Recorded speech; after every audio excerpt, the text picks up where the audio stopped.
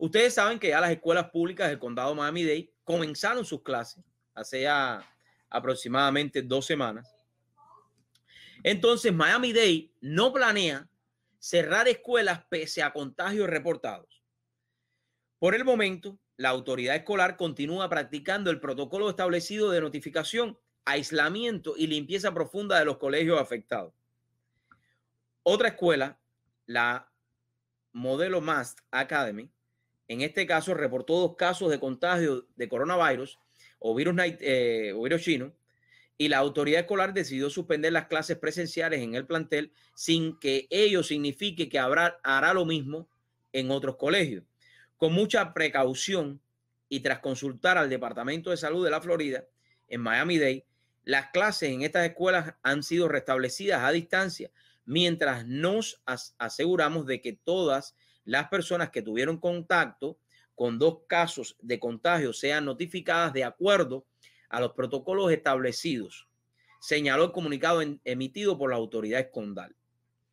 Y ahí sucesivamente habla de todo lo que se va a ir haciendo.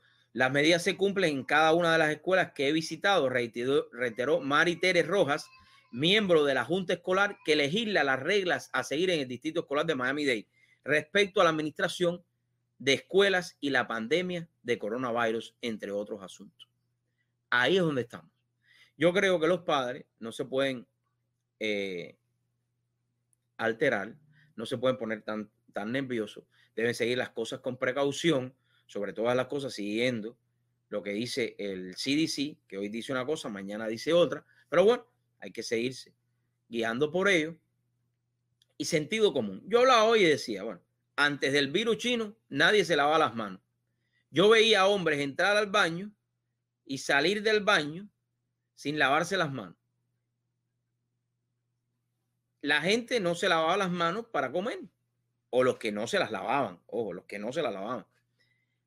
Ahora han aprendido a lavarse las manos. Usted tiene que tener sentido común, ¿no? Protegerse sobre todas las cosas, pero tener muy bien claro el sentido común, que es sumamente importante, ¿no? Sumamente importante. Protéjase, póngase su máscara, donde dicen que se la tiene que poner. Ya ahora tiene que estar a 10 pies de distancia para no tener máscara, etcétera, etcétera. Y así se seguirán dando menos los casos de COVID-19 o virus chino, gracias a Dios.